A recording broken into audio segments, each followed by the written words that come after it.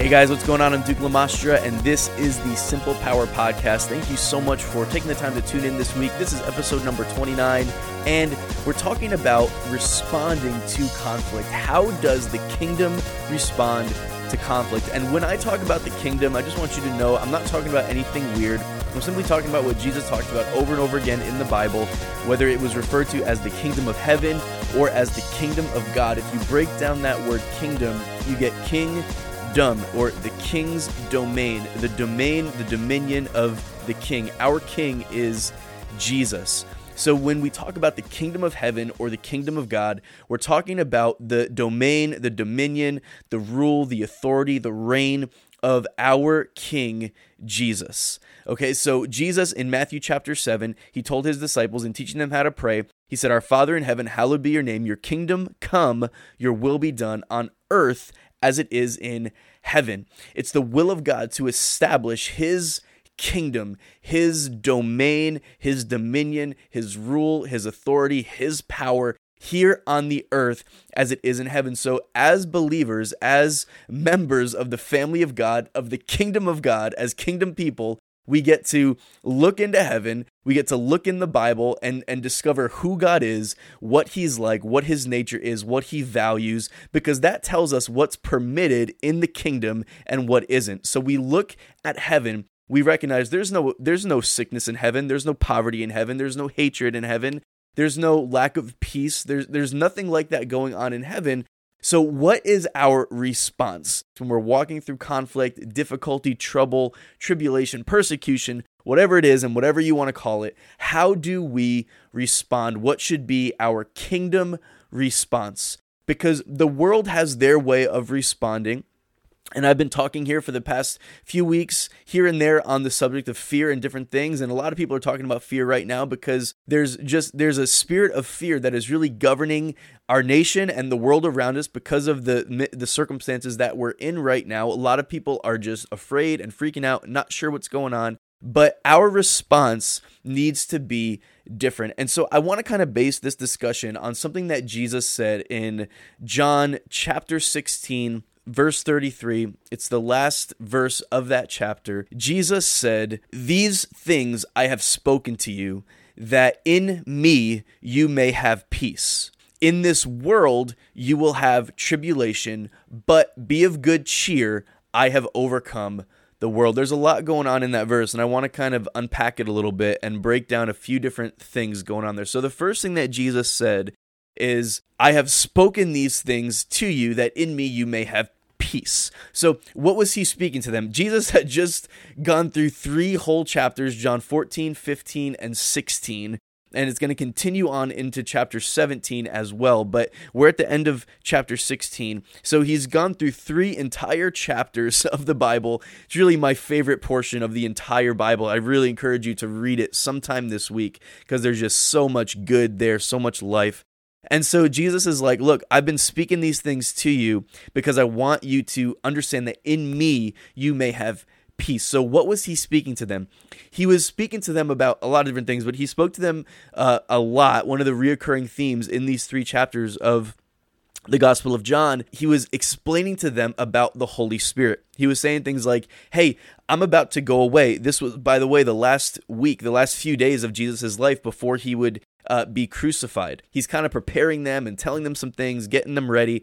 And he's like, it's actually to your advantage that I go away, because if I go away, then I will send the Holy Spirit. I'll send another helper, he says, or some translations use the word comforter. It's the Greek word parakletos, and it means one alongside of, like, or an intercessor, an advocate, somebody who stands alongside. So in these 3 chapters, he starts breaking things down. He starts talking about the Holy Spirit and how he says it's to your advantage that I go away, because when I go away, I'll send to you the Holy Spirit. He's going to live inside of you. He's going to remind you of all the things that I've spoken to you. He's going to bring them to your remembrance. He's going to convict the world of sin and of righteousness and of judgment. In John chapter 15, he starts talking about the way that he the first few verses talking about how he's the vine and we're the branches and how we abide in him. He talks about hearing his voice, how my sheep hear my voice and I know them and they follow me.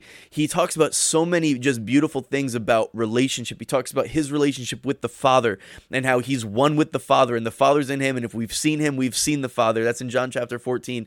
Just all this stuff. And so then he comes to the end of John chapter 16 and he's like, these things, I've spoken these things to you so that you may have peace in me. The next phrase is so important because it really makes that in me you may have peace. It just amplifies it to another level. He's like, in the world you will have tribulation. So let me kind of flip that for the point of clarity. In this world, you will have tribulation. There will be tribulation. As far as promises go in the Bible, that's not my favorite one. But it says that you will have tribulation, trouble, there'll be struggle, there'll be conflict, there'll be persecution. Bad things are going to happen as long as you live in this world because we live in a world that's fallen. We live in a world that's full of sin, imperfect people, all that kind of stuff. So there's going to be issues. There's going to be problems. Like in this world, there's going to be tribulation. But before that, he prefaced it by saying, in me, you may have peace. And that's why I've told you all these things. That's why I've told you about the nature of who I am and who my Father is. That's why I've told you about the Holy Spirit. That's why I'm going to give you this comforter, this Holy Spirit who's going to live inside of you. So here's the deal.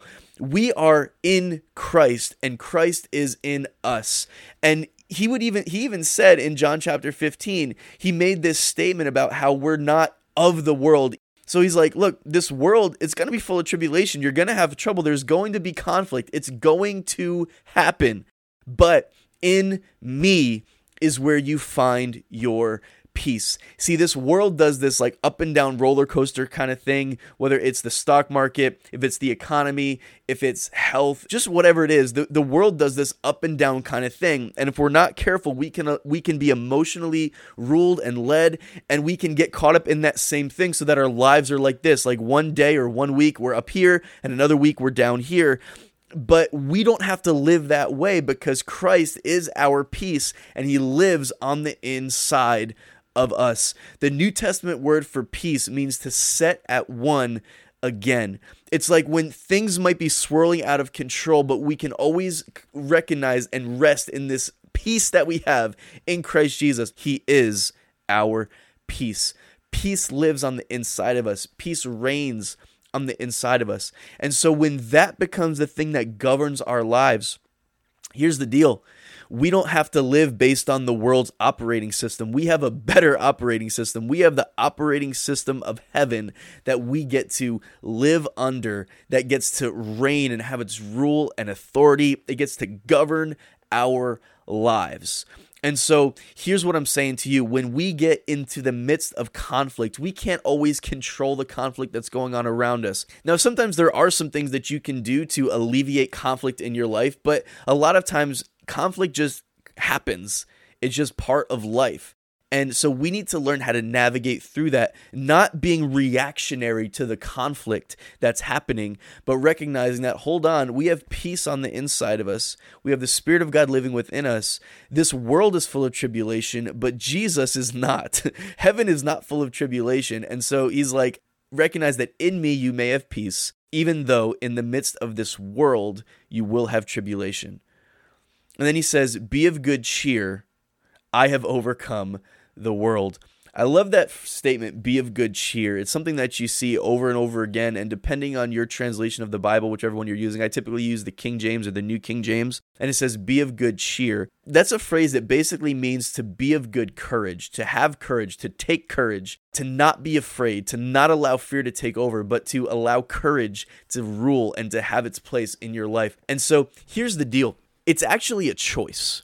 It's actually a choice to be of good cheer, because when you find yourself in the midst of fear, or you find yourself in the midst of a fearful situation, you get to choose to respond differently. You can respond to that fear. You can react to that fear and begin to get into fear and allow fear to overcome you and take over your mind. But he's like, look, you don't have to do that. You can actually choose to be of good cheer. You can choose to be of good courage, to take courage and to stand in agreement with what God has said, with who God is, with the word of God, because you're not of this world. You belong to the kingdom of God, to the family of God. And so the peace of God reigns on the inside of you. So he's like, be of good cheer. I have overcome the world. He's already overcome the world. So what that means for us is that we stand in a place of victory. That has to be our mindset through this whole thing, through whatever we're going through, whatever the conflict is, whether it's right now with coronavirus or if it's something else, whatever it is, whatever the conflicts are, that we need to recognize that he has already overcome the world. He already has given us the victory. This same John that wrote the Gospel of John would say later on in the book of 1 John that whatever is born of God overcomes the world. So not only has Jesus already overcome the world, already won the victory. I don't know if you've read the back of the book, but he's won. He's already won, and the devil knows it too. It's already done. It's already over. He already hung on that cross, gave his life, and declared it is finished. You already have the victory. And John says again in 1 John, he says, whatever is born of God overcomes the world. And this is the victory that has overcome the world, our faith. You and I are born of God. You'll find that in John chapter 1. You'll find it in John chapter 3 that we're born again. That phrase born again literally means to be born from above. We are born of God. We're born from above. We are in this world, but we are not of this world. And so we don't have to respond like this world responds. We don't have to respond in fear. I'm not saying we don't take precautions and do different things. We do, use wisdom in that area, but we don't have to respond in fear. We respond in faith, recognizing that he has already done it. He's already won the victory. He's already overcome the world. And let me just give you something that I think is a really, really cool example. In Acts chapter 11, starting in verse 27 and going through the end of that chapter, just a few verses there at the end of Acts chapter 11, the disciples, they're in the city of Antioch, and these prophets had come up from the city of Jerusalem, and they were in Antioch. And one of the prophets by the name of Agabus, he got up and he prophesied about this famine that he said he showed by the Spirit of God that a famine would come and that it would touch the entire world, that a famine was going to come and it was going to take place on a worldwide level. And it was so incredible to me the way that the disciples responded to that word. They accepted the word. And the next verse actually says that it actually did happen. We never hear about it again in the Bible, but the Bible says right there in that verse that it actually did happen. But what the disciples determined to do upon hearing the word of the Lord that a famine was going to come and it was going to touch the entire world, instead of getting into fear and saying, oh, what are we going to do? How are we going to survive this? And they didn't start immediately hoarding up for themselves and figuring out how they were going to take care of themselves. What they did, their very initial response to this word that a famine was going to touch the entire world, including Antioch where they were, their response was, let's take up an offering and send it to our brethren who are in Judea. I think that is so awesome because even in the midst of this word that they were going to be experiencing this famine that was going to touch the entire world, they responded in love. They responded by focusing on others and putting others first. That's a kingdom response. A kingdom response is not, let me get into fear, let me get into worry. It's not, let me hoard up for myself and figure out how to just look out for myself and take care of myself. It's recognizing, you know what?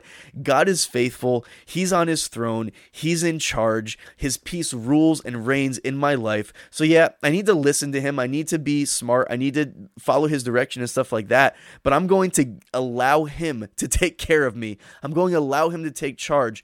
And so what I'm going to do is I'm going to keep doing what I've always done in terms of responding the right way. I'm not going to forget that I'm part of the kingdom. I'm not going to forget that he lives inside of me. I'm not going to forget who I am, and I'm definitely not going to forget who he is just because we're in the midst of trouble, of conflict, of persecution, of struggle, of coronavirus, of whatever. We respond to conflict the same way that we live our lives. We put God first. We put others first. We demonstrate the love of the Father. We demonstrate who God is. We respond in faith. We respond in obedience. So in other words, my friends, what I'm saying to you this week is simply, don't become reactionary to the things that are happening in the world around you. Don't become reactionary to the conflict that's taking place in the world around you, in your family, in your city, wherever you are, whatever you're going through. Don't become reactionary to it. Recognize that the peace of God lives inside of you, so we don't have to do this up and down kind of a thing, but we rest in God.